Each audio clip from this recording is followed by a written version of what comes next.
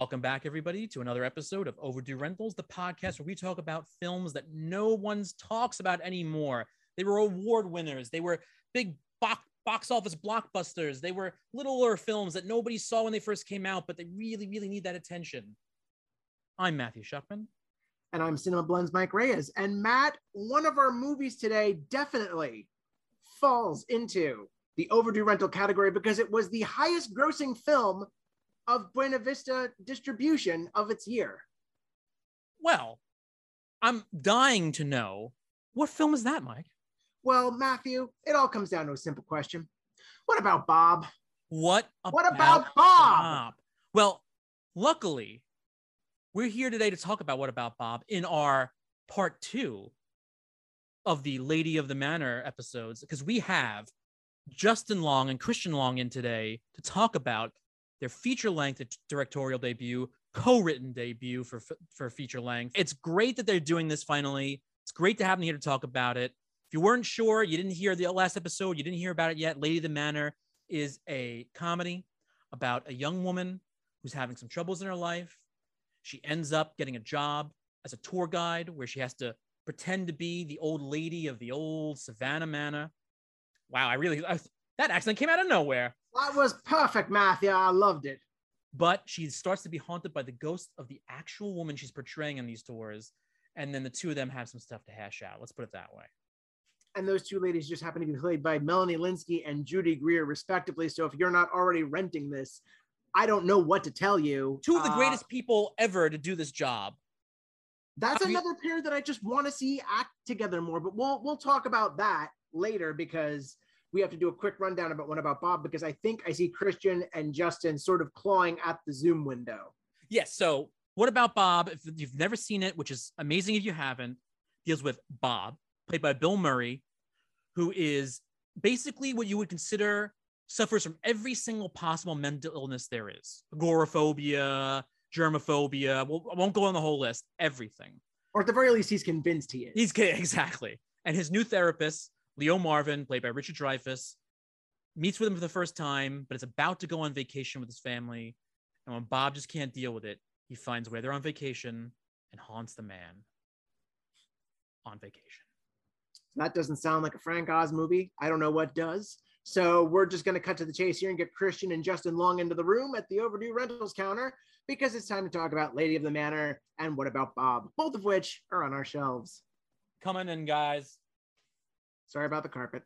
Thank you both for being here. It's fantastic to have you here. And I should mention before we kick it off that I am friends with Nick, your director of photography. Oh, no kidding. Yeah, so I had early advance notice of the film. Oh my God, nice. You look a little bit like Nick. Yeah, you do.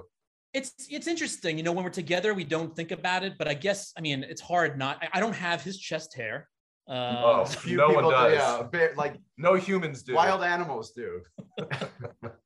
But I think we should get the obvious out of the way first and ask why, not why, but how long did you guys want to do this? Did you guys want to write and direct a feature like this? And why now was it the right time?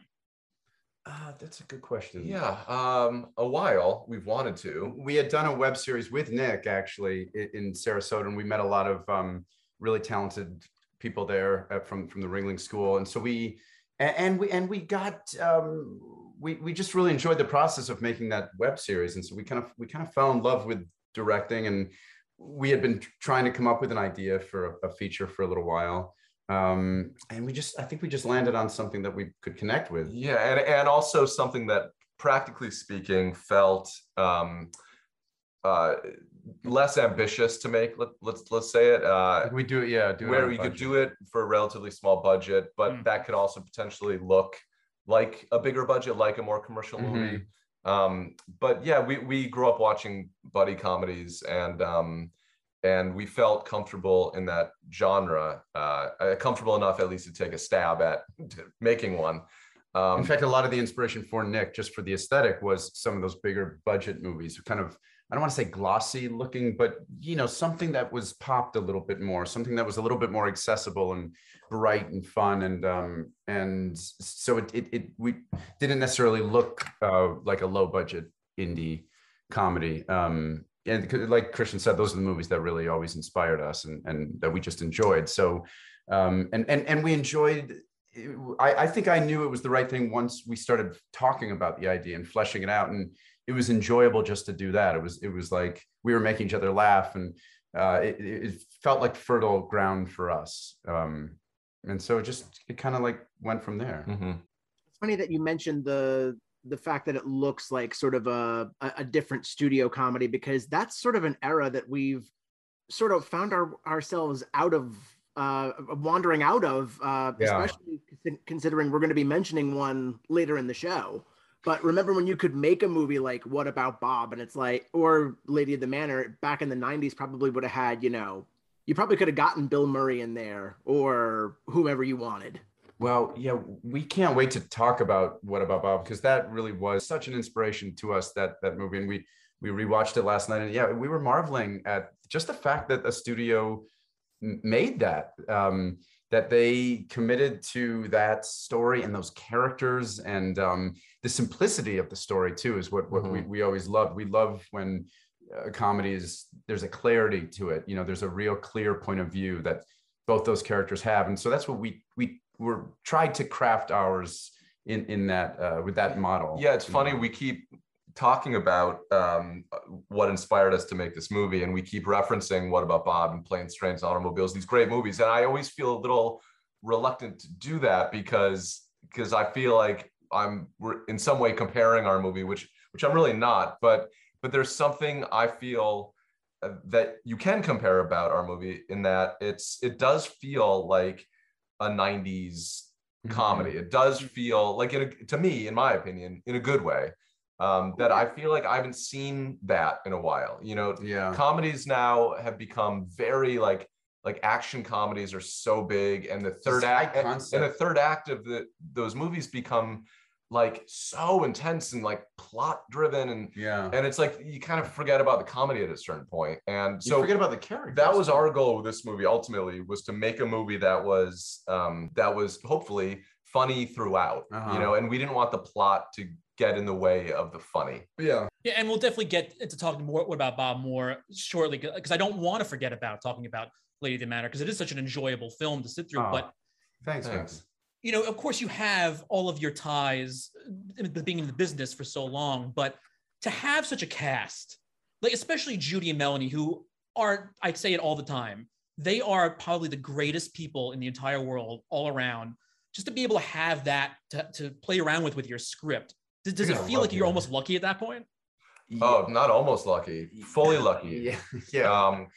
We when we sent the script to them, I remember feeling like, oh, we might as well take a shot. It's like, let's throw a Hail Mary, because these actresses are so great and so in demand, that I don't know. I couldn't flatter myself into thinking that maybe they would even do it. I just thought like, oh, it'd be cool if we got them to read it. That's right. I mean, not to say we didn't believe in the script. We liked the script. We were happy with where it ended up. But there's such classy, like you said, like in demand actresses, that we thought it was kind of a long shot.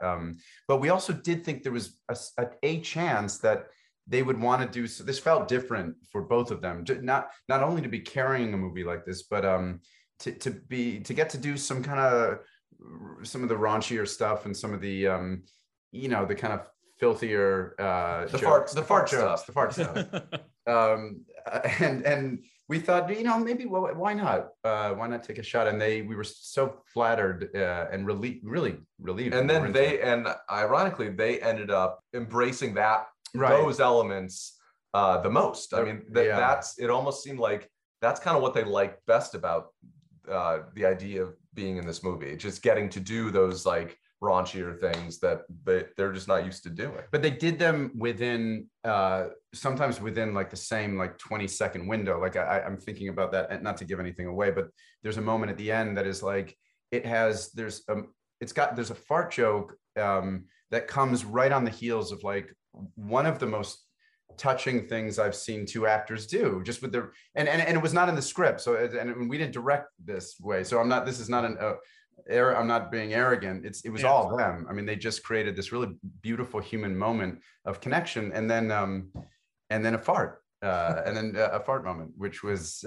really made us happy. I mean, we were so proud to have them do that. What connects people better than just a well-timed fart? I mean, nothing. It's been a consistent in my life. I mean, that was a rhetorical question, but I'll answer it for you. Nothing. That's exactly what we want here on Overdue Rentals. And it's funny that you're mentioning, you know, Judy and Melanie. When we talked to Melanie yesterday, she sort of mentioned that her and Judy sort of have a pattern of being up for the same roles, and we've never gotten to see them together. So I just have to thank you for actually putting them together in a room, because that's the poster right there. They did mention that. They said because they both, I'm sure she talked about this, they both really admired each other. Did she mention Catherine Hahn as the third? Yes. Yeah. Yes. Oh, thank you for reminding me of that, because I was like, okay, that's our comedy Avengers movie there. We get those three ladies together in a movie, and I know it might be too much. I don't know if a single movie can handle it. I know. God, we really are lucky. I mean, talking about it just reminds me that there aren't two better funny women to be in this movie. Like, so, we really got lucky. I mean, selfishly, we hope it does well, just for our own getting to make another movie, just for the prospects of getting to make another. But we also hope it does. We hope they're, you know, financiers and people who make the money decisions see a movie like that and see two actresses like that being able to bring people in, you know, carry a movie. Well, I mean, again, there's stack cast, you know, again, including you as well, Justin, but I mean, there probably is something I may have missed it, but seeing both Ryan Phillippe and Patrick Duffy those ways also, I thought was just a thrill and just a joy. It's so nice of you. Yeah, it's really nice. We felt the same. We loved it. Ryan Phillippe is we thought he was so brilliant in MacGruber playing the straight man. That's true, yeah. We love that movie, and that movie wouldn't be that movie without his like complete loyalty to the truth. You know, like he never goes looking for the funny. You know, he just plays everything very straight, and absurd things are happening, but he is so committed to playing things straight that for us, that's our favorite kind of comedy. It's like, I mean, again, not to compare it to a movie like Waiting for Guffman, but that movie works because those characters are so absurd, and the situations are so crazy, but everyone is playing it so real. Yeah, they never wink. They never never tip their and that's hat. just what we like. That's the kind of comedy we like, you know. Yeah, that was the big thing with Leslie Nielsen talking about all of the Police Squad, Naked Gun stuff, was just that we're being ridiculous, but everybody's taking it seriously. They are totally. They're so grounded in those movies. Yeah. Even the Cable Guy, people got on Jim Carrey about, you know, just because it was so different. It was something they hadn't seen. That's one of our favorite movies. That was another huge inspiration for us. But Jim Carrey plays it so real. I mean, it's big, and he's got the lisp and he's got the underbite and all that, but like he's still really grounded. It's not a cartoonish. So much so to the point where you really do feel for him when he's about to throw himself on the satellite dish. Like, I still have burned into my mind, somebody's got to kill the babysitter. Yeah, totally. Yeah. And yeah. And Patrick Duffy, we should say God. that he was so kind to come out and do this part. He came out from Oregon, and he when we met him, Justin had his director hat on. He was very like, he was like, "Thank you for coming, Mr. Duffy, and let me know if are you comfortable with your mustache, or are you okay shaving?" He was like, "Yeah, whatever you guys need."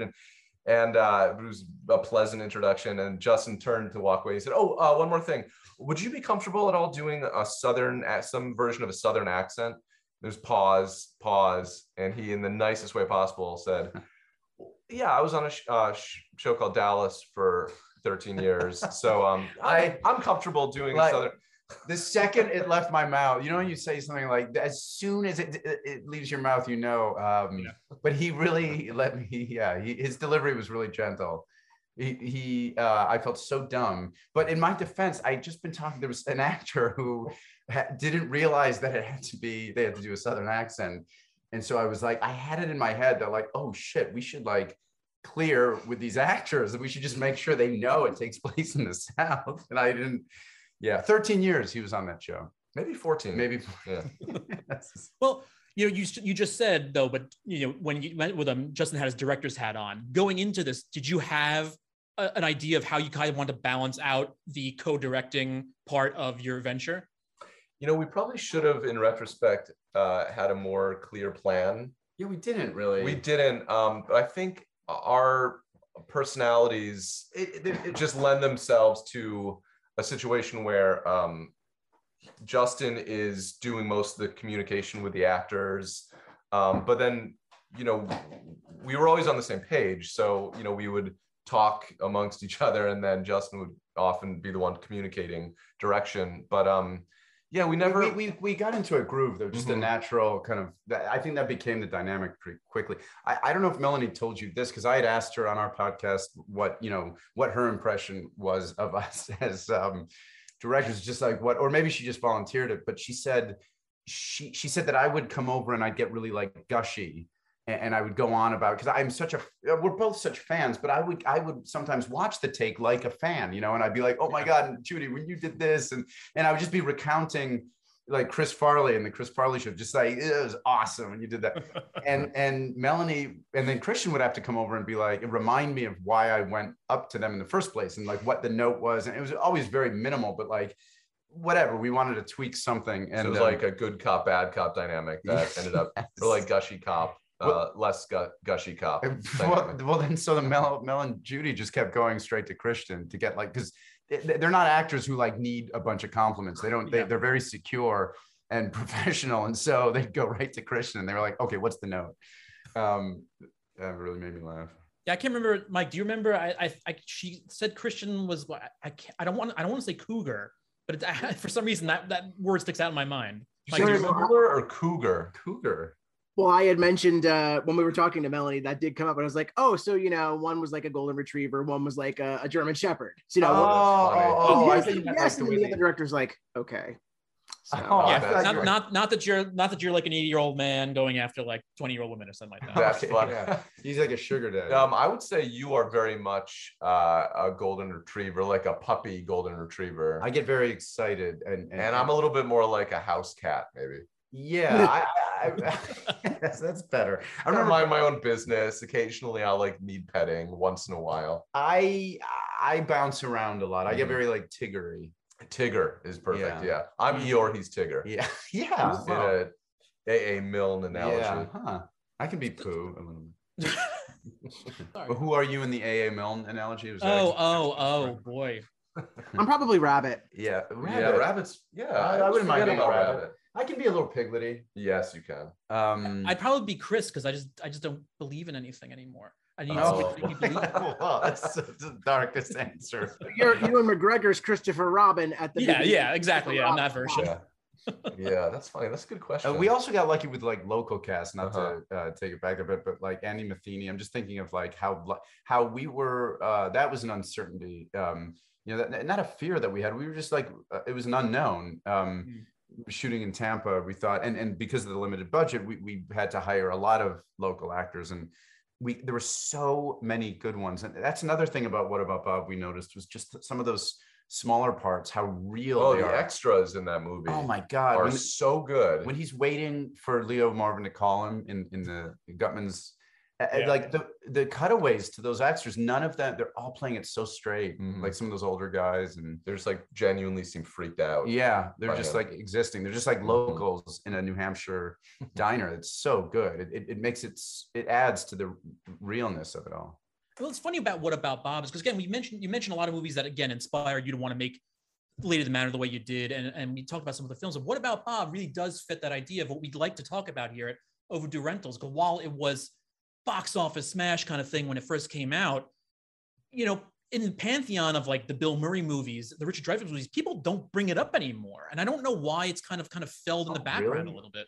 We've been talking about it so much, but I think you're right. Like I hear Groundhog Day get referenced way more often than What About Bob. Do you know what's interesting? It just occurred to me is that that's the one point of diversion that I Oh, had with Melanie. Oh, Melanie that's right. Linsky, I forgot who about is, that. I don't know if this came up on your show, but she is truly one of the funniest, has an incredible sense of humor, great taste. We would laugh about pop culture references all the time.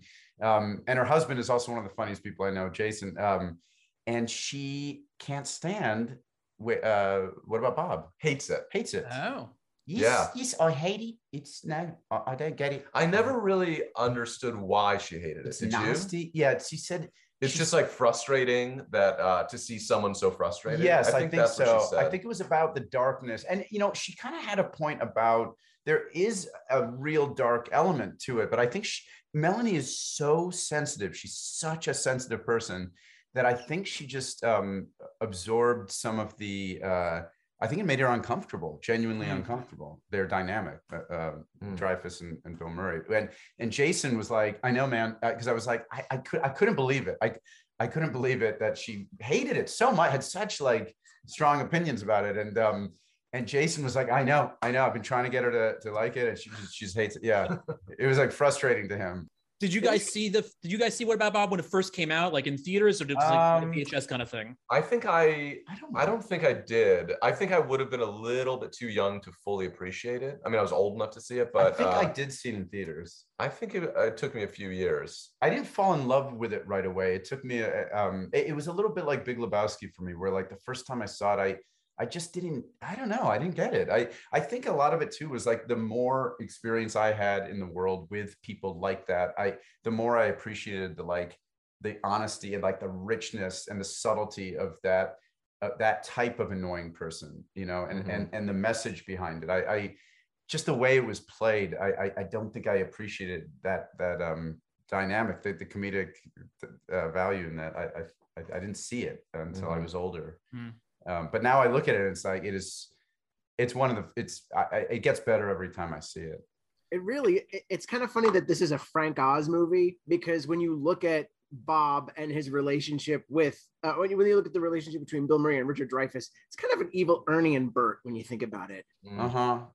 Yeah, it is. But there's some really advanced humor. I mean, he mines so much humor out of like those Muppet interactions. There was always something so honest about those, and there's something so it made them so human.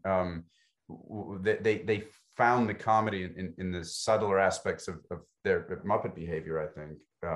So I don't think I don't know. It feels a little bit like Dirty Rotten Scoundrels has that. I think Bowfinger definitely has that. Oh yes. I would say, and I think what he does with the camera is like masterful. I just think the way he sets up his shots and is so efficient in the movement of the camera is like really inspiring. Like it's something we marvel at. I obviously can't speak to it because I don't know if I've seen like a behind the scenes documentary that will remind me if it was true or not. But I think a lot of people get stuck on always talking about, movie scenes from comedies or dramas where it was all, like that scene was improv. Did you know that? And so when it came to things like Robin Williams and Jim Carrey, everybody will kind of talk about that, but they don't talk about that so much with Bill. And I imagine that, like, for instance, I always, in my head, it always stuck in from the minute I saw it. And I saw it when it came out in the theaters, and I was like 11 or 12 years old, I think. I don't remember. But they're doing Singing in the Rain as they're cleaning up after the chicken dinner, after Leo chokes. And he changes the lyrics to "I'm walking through the kitchen with a bowl full of chicken." I just had to feel that just came off the cuff, but it's like that's something that stuck with me for my entire life. That's funny that you say that, because last night we were watching it and we kept noticing and like predicting moments like that. That was an example that were likely improvised by Bill Murray, and that was an example that was like, oh, clearly when he said in Faye and Leo, I mean Dr. Marvin's refrigerator, like he corrects himself in the song is like, and little things like I see salt and pepper. Is there a salt substitute? Like things like that. I don't know. I can't imagine lines like that are written. They feel like so organic and like there were so many and like subtle things, like little things, like when he says they decide that he's going to call him at 4 o'clock, and he's like, couldn't make it 3:30, could you? And he goes, Bob, and he goes, 4's good, it's better. I mean, just that kind of riffing, like Or when he sees him, he's going up the stairs and he goes, "Oh, I really appreciate this." And he kind of like says it to the sky. After he's screaming his name in the middle of all these people, Leo Marvin, the crane shot, which is so smart of Frank Oz to like say, yes, you spend the money on that shot because it's hilarious. Like the idea that he's in this crowd of people screaming a guy's name, it's so funny. But yeah, that moment, he sees him and he goes, "I so appreciate this." That couldn't have been scripted. Yeah. So I'm not sure if anyone else in the room knew this. I just learned it because I was doing a little bit of the digging on the film. If casting had shooken out a different way, we would have either had Woody Allen or Patrick Stewart as Leo. And then it says here that Robin Williams was attached at one point. So imagine Patrick Stewart and Robin Williams going at it. Oh my God. I mean, I heard Robin Williams. It could be, he was brilliant. Yeah, he was brilliant. And like, it's hard. We were talking about this last night too. It is so hard to imagine in other actors, just one of those like rare, indelible performances that are like, I don't know, talking about threading the needle, like that character could so easily be dark or sad, and like he's mentally, troubled. I mean, that's the thing with Bill Murray, is that he's able to have this really annoying, kind of like crazy guy be so endearing and likable and believable that this family would gravitate so much to him. But in different hands, that could easily have become like, oh, there's no way I believe that this family would let this guy sleep in the same room as their like 10-year-old son. It's crazy. It's like the first night they meet him. Yeah. And I think what they do, there's like a real innocence about Bill Murray, and like a naivete about him that that even if he's annoying or crazy or anything, it's like all that stuff is overwhelmed by his sweetness, and there's innocent. There's a real innocence to him. And like, I think that's maybe why I'm so curious. We were so curious about what the process was with the script and what changes it went through. But like, we noticed things that kind of played into that. Like when he says to Faye, "Oh, could you keep the door open a little bit? Like, I'm afraid of the dark." There's like a child-like quality to him that made him, like Christian said, there's just something totally like non-threatening about him. He's only threatening to Leo. Yeah. Well, but that's funny too, though, because I wonder if that also may be the reason why it doesn't get talked about as much anymore. Because as mental health issues become more prescient, and people don't want to laugh at it, and even tweet that they're not going to say, I can't watch this." I mean, it's sad to say this, but I'm almost positive that that movie just couldn't get made today. Or if it did get made, it would be like people would talk about that. Like that would be people's takeaway now. It would be like, this is like offensive potentially. But the thing is, they're not. I clocked that. I mean, I was watching it through that lens a little bit. Like it's hard not to watch movies that way now. And I realized that so much of that humor that I think people would be offended by it's certainly not making fun of mental illness. It's not making fun of the mental illness itself. It's this particular guy and how they manifest in his behavior. And so much of it turns out to be in his head. Like he's this, like, I think if you were to diagnose him, it'd be just like an extraordinary, like hypochondriac. He's like a hypochondriac about every illness, even mental illness. But again, like, I think in the hands of any other actor, that potential problematic, element, would really be like highlighted.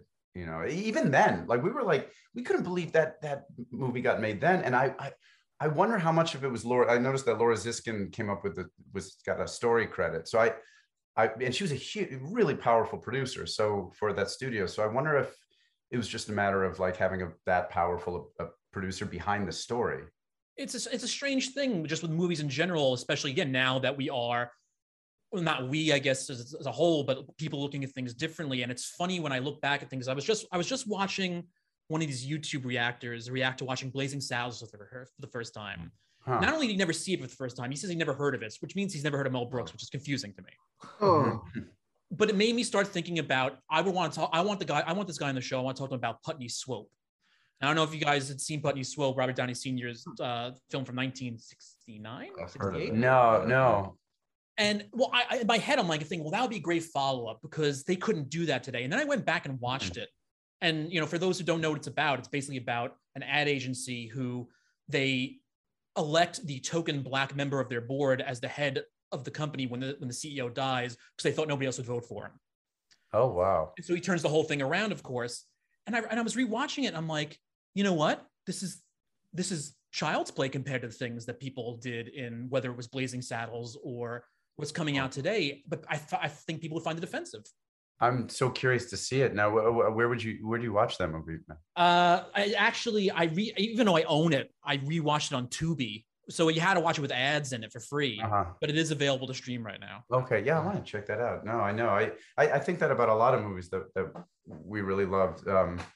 Waiting for Guffman. I mean, like, yeah, movies that really inspired us. That was, we had some. Yeah, like if Waiting for Guffman was being made now, that Corky Sinclair would probably have to be played by a gay man, right? Like, I think so. I don't know.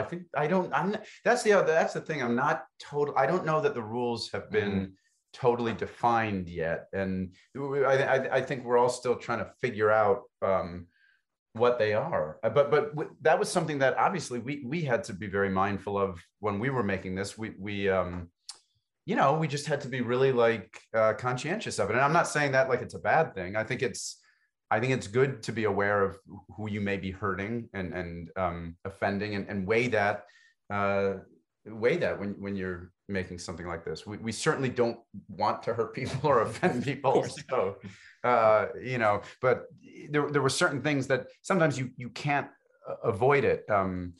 Sometimes you have to take a chance at potentially offending someone in order to get other people to laugh. It's like, because if you start breaking apart every joke, everything that's potentially funny, you can kind of make a case for why it could be offensive. I think you could, if you want to do that, like if you want to try to find like offensiveness in any comedy, I think it's pretty easy to do that if you want to.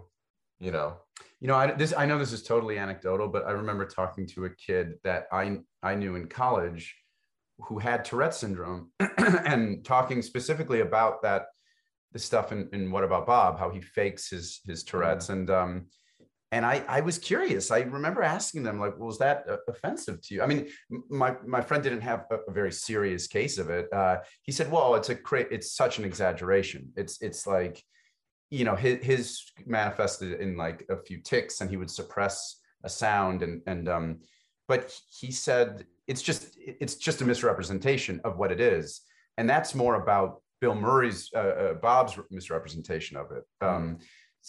He was not offended. I remember, but I could also see why someone the Tourette's community would be offended by that. And I don't think that's outlandish to make light of something that is a struggle. Yeah, exactly.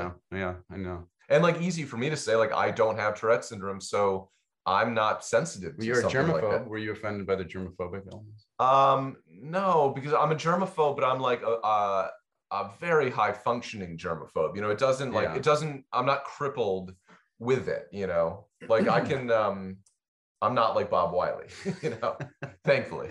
I like how you're telling Justin like he doesn't know, like it helps to know. I wasn't positive, but it's so much of it is like about, I mean, again, it's about just that dynamic. That dynamic is so universal. There's something so universally true about somebody who is not reading the room. I mean, Bill Murray's just like, he's not reading Dreyfuss properly, and Dreyfuss wants him gone, and Bill Murray wants to be around him. I think everyone's had an experience like that. And that's the beauty of that movie. So all those other things are like, yeah, you could nitpick and talk about potential offense, but like to me, that is what drives that movie, and there's nothing offensive about that. And there's something about a character who has it all, has the lake house, has the family, has the great office, the career, everything. But he loses to a guy who has none of that. Yeah. But who is like sweet and like not ambitious and open-minded. It's such a good, I mean, within all the, it's so funny, but there's also such a great message in that movie. You know, it's like a real response to the 80s mentality. You know, it's like right, a real greed is good. Yeah, like anti-80s message. And so for anything that might be potentially offensive, I agree. I think like the larger message of that movie is like really important and like kind of beautiful. Oh yeah, because I mean, throughout the movie, you watch all these people that either have issues with, or in the case of the Gutmans, outright despise Leo, and they love Bob. And that sort of mitigates I think to a certain extent, that mitigates the mental health aspect of it, because it's not a story of, oh, this guy's crazy. We're supposed to be, you know, we're supposed to take glee in him getting his revenge. It's like, no, he's got issues, but he's just nice and fun. He's so likable. He's so fun. You see how he hijacks that Good Morning America interview. It's like totally like without malice. Yes, you know, he does it because like he runs over and introduces the family, not to show up Leo, not to like make him look bad, but because he genuinely likes the family and wants them to be on TV. You know, it's like there's a real like purity to his intent, to his intentions. Well, it's similar to Del Griffith. I mean, it's similar to John Candy, that all that annoying stuff, his intentions are so good in that movie. They're so pure. They're just to be like kind and helpful. So you forgive the annoying stuff because you know that if the character has a big enough heart and positive, you know, well intentions, then you forgive all that other stuff, you know, unless you're Leo Marvin, then you're the one person who doesn't forgive. Well, and Frank Oz does a really smart thing. He makes Leo Marvin a little extra. He makes him a little bit less involved in his kids' lives. He makes him a little bit more arrogant than most psychiatrists. There's something that he turns that up just a little bit. His narcissism and his vanity, and that goes a long way in rooting for Bill Murray, because they're immediately opposed. And if there's one guy who's like kind of unlikable, it's just natural that you would root for his opposite, even though he's doing annoying things. It's weird to look at it too, because you could, by the end of it, you know, you say, hey, Leo is technically a vegetable, though he screams out finally at the end, but you know, everybody else's problems, like you said, they are turned, you know, the opposite direction. And Leo's he's not gonna lose his life. He's not gonna lose his money. Everything will be okay. So as long as you can be okay with that, everybody technically does win when you think about it. That's true. And also when you think about it this way, I mean, the third act gets so crazy, he tries to murder him. Yeah. I mean, and that like, he gets away with attempted murder. I mean, that's the other thing. It's like, and at the end, they're just like, oh, in the church, and they're hugging, and it's like, you know, they're kind of still at odds, but it's like 5 minutes earlier, he's trying to blow him up. Well, I wonder how much of that is like Frank Oz's Muppet background, that he started directing with these non-human, you know, these like puppets, and how much of that informed that choice in the screenplay. Because that's the part of the movie that I'm not as crazy about. I don't know how I love talking about it, because I don't know how, just as like a new screenwriter, how you would solve that problem. Like what would happen to those two characters? And I think it felt like more of a 90s movie trope to push it to that level, to like a murderous rage, instead of just like to go from being really annoyed by somebody to like, you want to kill them. That to me is that was a leap that's hard for me to take. I think within the world, though, it doesn't necessarily make sense. But for somebody who wants to feel like his life is being threatened, he thinks that if I don't get rid of this person, that everything will completely go down the drain, even though it doesn't. You know, the way the movie builds it, you can at least give it a little bit of, I guess, credence. Sure. It also wouldn't be very funny if Leo Marvin tries to get a restraining order against him or something. You know, that's like it's got to go somewhere. It's got to go somewhere. But I just think the first act, like the setup, and then the second act of like Bill Murray being annoying, is when at the lake.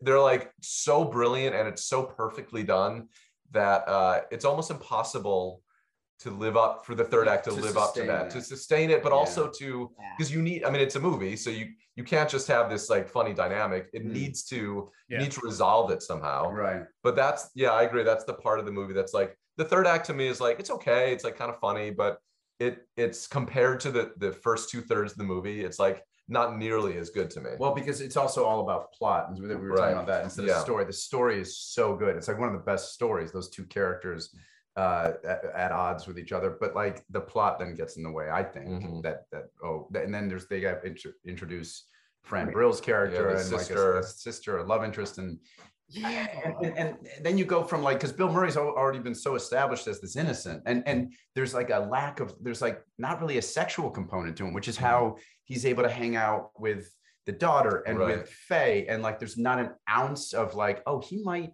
try something. You know? There's nothing in the air. That's true. That third act really did feel like it came to a juncture where it's like, okay, do we try to kill him, or is it the heartfelt talk with the wife, which all of a sudden is like, I'm sorry. And then you have the sort of, it could have swung the other way where it was like very melodramatic, and, you know, maybe the wife wants to leave and has this speech about, you've been so mean to him and he's been so good. Right. And then he proves himself like, sort of like the end of Elf. Like I love Elf. Like I love that the whole setup, obviously. But like, I have a similar feeling about the third act of that, where it's like you need James Caan's character to like see the light and realize that he's not the father he should be and the husband he should be. And to me, it's just like it kind of gets in the way of what's funny about but it. I think that was. But you need it. That was like, probably a studio mandate. I think they need it because like it is cool. It is like a fun setup that there's that explosion. It's a very studio ending, that there's like a big set piece. But like I think John Hughes probably got away with it maintaining like a simpler story with like Planes, Trains, and Automobiles, because he had so much power. I think he was just like trusted, and he had.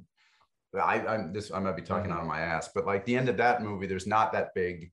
You know, obviously there's a great twist and a great turn, but it's not this huge set piece. That's like I wonder if there could have been a version of that with What About Bob? But I guess with Planes, Trains, and Automobiles, you get away with it being such a heartfelt, actual story and really about people more than anything else. So you get that great little drama twist to it. But it never feels melodramatic. No, like, not at all. All. Candy's I Like Me is one of the most heartbreakingly brilliant things I've ever seen in my entire life. Oh my God. It's like it should have won an Oscar. Yeah. You know? He should have won an Oscar. It destroys me every time. Yeah. In fact, it's more, it has a greater impact every time I watch it. And when he's sitting in the car and he's talking about, well, you were right. Once again, he's talking to his wife when he's out in the snow in the car, and then Steve Martin opens the door and there's that like great 80s synth chord, and it cuts to them enjoying each other. There's nothing like that. I mean, I think it's just a perfect movie. Also, Hughes got away with sprinkling in some of the larger stuff throughout the film, like all the shenanigans with the car. Like that's kind of like that subs in for like a big set piece. It's like, okay, that's we have true. Things here and there. That's true. John Candy in a devil costume. That's true. That's an amazingly edited set piece. You're right. That's a big piece. That's a big set piece. There's a lot of stuff like that in it. It's a good point. The more we talk about that movie, the more I wish they didn't lose the original cut. Did they? I didn't know that. I didn't know that. Supposedly lost the original cut, and there's still a little bit of it in the trailer. But someone did like a whole YouTube mini documentary on basically what they had with the movie and the stuff that they cut to sort of get the energy going, because there was like a fair amount excised, if I remember correctly. Wow. You mean from the theatrical cut to the video? Yeah. No kidding. Well, I know that they from the original cut to theatrical. Like the director's cut. Oh, the director's cut. Yeah. Wow. Oh, that's I'd love to see that. I know Michael McKean, a lot of his stuff got cut out because they had gone that's in there. They'd gone too far. And he tells them and he has a black eye at one point. I think they get into a fist fight. I would love to see that. Me too. Yeah. Well, I mean, I wish we could just sit here and talk forever about all of these movies, but unfortunately we have to let you guys go. But thank you so much for being here with us and talking about What About Bob, and of course Lady of the Manor with us. That was so fun. Yeah, I could. It's so fun to talk about. We love it. Thanks for We have like 400 some odd movies. So anytime you guys want to come back, just let us know. We'll Cool. Yeah, by all that'd be means. fun. That would be fun. Yeah. But this one in particular is so easy for us to talk about. Maybe too easy. Should we shut up? Well, Have a thank good you one. again for your time. Thank Thanks, you. guys. RUK, Thanks for this was having really us. fun. That was so fun. Thanks, guys. Stay Bye, safe. guys. We'll tell Nick you say hi. Yeah. Oh, absolutely. Christian and Justin Long, brotherly double act, writers, directors, one actor, great guests. I mean, Look, we have so many great discussions with so many great people, but there was something about this, and I don't know if maybe it was again because they said "What About Bob" played into their inspiration for parts of making Lady of the Manor or how they want to present Lady of the Manor. But this was such a great talk about a great film that, again, people know it, people have seen it. Like you said, box office king at the time. But it's kind of gotten, it's not, when people think of the Bill Murray pantheon, this doesn't come up that much. it comes up, it's one of those niche movies that comes up, because sometimes I think I actually have seen the "Don't Hassle Me, I'm Local" shirt. Like someone's actually put that into circulation. But sometimes you'll hear people talk about it. But for the most part, this isn't, you mentioned Bill Murray. You think Stripes, you think Ghostbusters, you think maybe even Zombieland. You mentioned Richard Dreyfuss, you think Jaws, you think maybe Always. And then you mentioned Frank Oz. No, Always. Well, Stand By Me, maybe. Barely. Always should go on the list, honestly. Oh, Stand By Me? No, Always. Oh, well, Always should. That's an interesting. That's going to be an interesting experience to talk out, because I have seen it, and I remember being okay with it. But that is definitely something we should bring up. But you even mentioned Frank Oz, and you'd probably hear someone mention Bowfinger before What About Bob? And Bowfinger is also an overdue rental. Like, I mean, Yeah. You might even see another movie of his that's on the list, House Sitter. And this was my first time seeing it since I was a kid. Because I remember bits and pieces of this because it was one of those movies that my parents rented. I was allowed to watch it, and I remember things here and there. But for the most part, I really didn't have an association with this film. So because What About Bob is one of those movies that I like. I haven't watched it in a while, but it's one of those movies and this is again why I think it's become more of an overdue rental in my mind, because I would watch that constantly for a long time over a certain amount of years, and then it just kind of like disappeared from my watch list in essence. It's not like I forgot about it, but I hadn't watched it in a long time. You sort of got your fill. Yeah, well, it's a movie that I think I mentioned it during our talk. I remember seeing it in the theater when it came out. My father, myself, my grandfather, my brother, and I think my grandmother, we all went to go see it. Had a blast. I was young, 11, 12-year-old, whatever it may have been at the time. Maybe I was 10, but absolutely adored it, and still do. And it's like, I think you mentioned a few things during the talk that we kept thinking about, but like this is one of those movies that no matter what happens, I will always kind of quote it, but not remembering I'm quoting it. Like if somebody says something about something I want, I'll go, I need. And of course I know it's What About Bob when I say it, but just like, it's going to happen. Yeah. It's going to come out. While we're on the subject of Bill Murray, I really did enjoy the fact that this was very out of the box for him, in the sense that it wasn't just wise Alex smartass walking around, making cracks and being confident. This was like neurotic Bill Murray. And I enjoy it quite a bit. Although I can tell you who didn't enjoy it all that much, Richard Dreyfuss, because these two, the stories back and forth, even though at the time of this recording, they have forgiven each other, apparently, or one of them's forgiven the other. Stories of like breaking Laura Ziskin's sunglasses and throwing them across the lot. And Bill Murray apparently did that. Yeah. And then just the whole "you're not liked, you're tolerated" thing between him and Richard Dreyfuss. Like, wow. What is it? I feel so sorry for Frank Oz when he gets these temperamental things that happen on the sets of his movies, because I remember... Think of the score? The score where Marlon Brando's calling him fucking Miss Piggy, and he can't direct him on set. And then apparently Stepford Wives, he and Bette Midler clashed. Well, Stepford Wives we're not going to talk about that. No. Unless we really want to do like a disaster. That'll be a side podcast. But yeah, it's funny too to think about it because they're meant to be at arms in the film, so you wonder, does that help it? Or if it was a movie where they weren't meant to be at each other's throats, I had to feel that maybe it came to the point where they were professional enough to get that work done, no matter what it was. So, I mean, again, it still sucks, but it brings up those questions like, how does it interact with if it was a different kind of movie? I guess we're just going to have to save the questions for when we throw What About BobCon? Also, some kind of radical therapy. Sorry, go. We'll just have a whole panel on death therapy. I cut you off. A couple of interesting things that I noticed about this. First of all, you've got Alvin Sargent and Laura Ziskin working on this story together. So does that mean Bill Murray's part of the Spider-Man universe now? I don't see how that works. Oh, I only say, well, Alvin Sargent and Laura Ziskin they both worked on the Tobey Maguire movies because she was a producer, and then yeah, but if he's not in it, how does that make him part of it? It's a joke, Matthew. It's a joke. You know what? I just would have loved to have seen Bill Murray as the Vulture. Okay. Well, look, we almost had Bill Murray's Batman. True. Very true. I don't. It's fun. It's just, what about Bob when they said that look, for those who don't know, we usually, if somebody's coming on as a guest, we will generally either choose a film from their past that we think fits. If we don't think there's anything that kind of fits what we want to talk about, we'll give them a list of things to choose from. And for this one, it came back saying, well, these are some films that they inspire them. We had a list of 3 or 4 films, which Planes, Trains, and Automobiles is one of them, which is why it gets mentioned in the interview.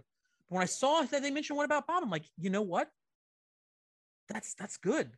That makes sense. And it's just, I still don't get it. I still don't understand how this film is not, like you said, people still mention it. It's not like it's forgotten about, but I seem to think of these things in the world of YouTube and TikTok and all this stuff. When you see people making videos and lists and whatever it is, and it's always one thing or the other. It's always Groundhog's Day. It's technically at this point, it's even Where the Buffalo Roam more than What About Bob when it comes to Bill Murray, because it's something that somebody can make like you didn't know they made this before they made this kind of film. So the fact that What About Bob doesn't get the attention that it once had is weird to me. Yeah, I mean, like I had sort of, thrown in at the beginning, Buena Vista, which was basically, for those that don't know what we're talking about, that was Disney's sort of non-Disney distribution arm. Like they even put Tron out on Buena Vista because it was like, oh, it's Walt Disney Pictures, but like it's not totally Disney. And Buena Vista was basically what ran Touchstone, which released this film, and Hollywood Pictures, which were their subsidiaries for more grown-up films. And I just want to look at the top grossing movies of 91 because this was their, like, out of that production arm, it was the highest grossing film of 1991. Like it was this was like 15th at the box office, made 63.7 million on a budget of like 39 million. And it was a Memorial Day, it was released around Memorial Day in 91. Yeah, I mean, this is the thing about why we're doing this, because when we were younger, the big box office hits weren't superhero movies, they weren't action movies, they were sexy dramas and comedies, and they ruled it. If I may I read you the top 10 of 1991? Please do. We're going to go backwards from 10 to 1. Number 10, Teenage Mutant Ninja Turtles 2, Secret of the Ooze. Number 9, Naked Gun 2.5, The Smell of Fear. What? Number 8, Addams Family. Number 7, Sleeping with the Enemy. Yeah. Number 6, Dances with Wolves. Number 5, City Slickers. On the list. Number 4, Silence of the Lambs. Number 3, Home Alone. Number 2, Robin Hood, Prince of Thieves. Wow. And I'm sure you know what the number 1 film of 1991 was. Stand By Me. Terminator 2 Judgment Day. In my head, Terminator 2 Judgment Day came out in 92 always. I don't know why. That's one of those things that just kind of blends together. Yeah. Yeah, but that was like a huge 4th of July hit. And this was just the domestic charts. But I must have been 10, 11 years old at the time. My grandfather took me to see that in the theater when it came out. Absolutely. Yeah. And then the only movies that were above What About Bob, but weren't in the top 10 were, in order of dissension, Backdraft, Hot Shots at Beauty and the Beast, and Hook. That would not be the case today. It just would not be the case. And that's sad. And that's what weirds me out. And that's why we do this. And well, again, some of those, if not all of those, will come up and, well, not Silence of the Lambs, that makes no sense, but no. Even though I'm now, again, as I watch these people who YouTube reactors, like, watching it for the first time, never hearing about it. And I get it. Look, I'm not trying, obviously if you're a certain age, it's going to make sense, but it's weird when certain things are never heard of. Yeah. Like, I don't get it. What's even weirder is people really haven't heard about this, but as late as 2017, they were going to do that NBC show, What About Barb?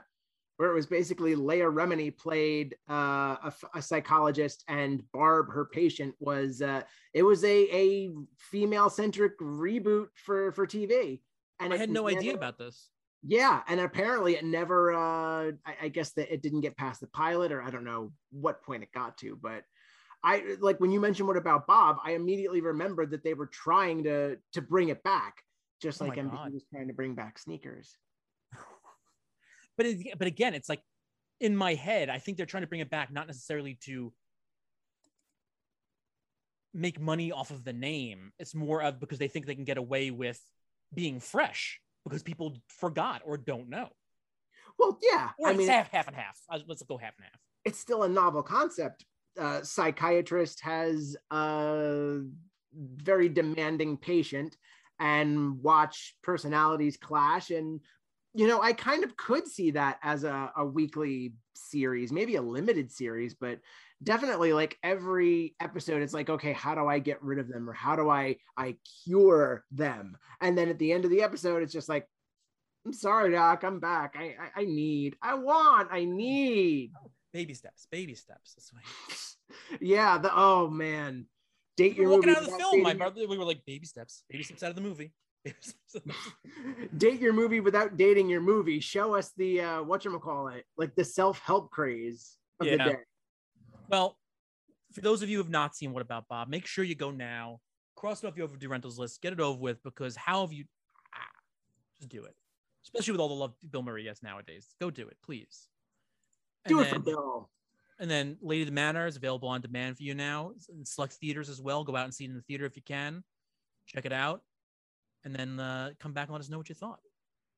Actually, if people need to know, let us know what they thought of it. Where do they find us? Well, they can go and reach out to us on Twitter at Rentals Overdue, on Facebook at Overdue Rentals, also on TikTok at Overdue Rentals. And if you just want to send us an Instagram message, that's Overdue Rentals Show. Send us an email. It's overduerentals@gmail.com. Find us wherever you listen to fine podcasts. Subscribe and rate us, because we want to know how we're doing. Thank you, everybody. Mike, bye-bye. Bye-bye.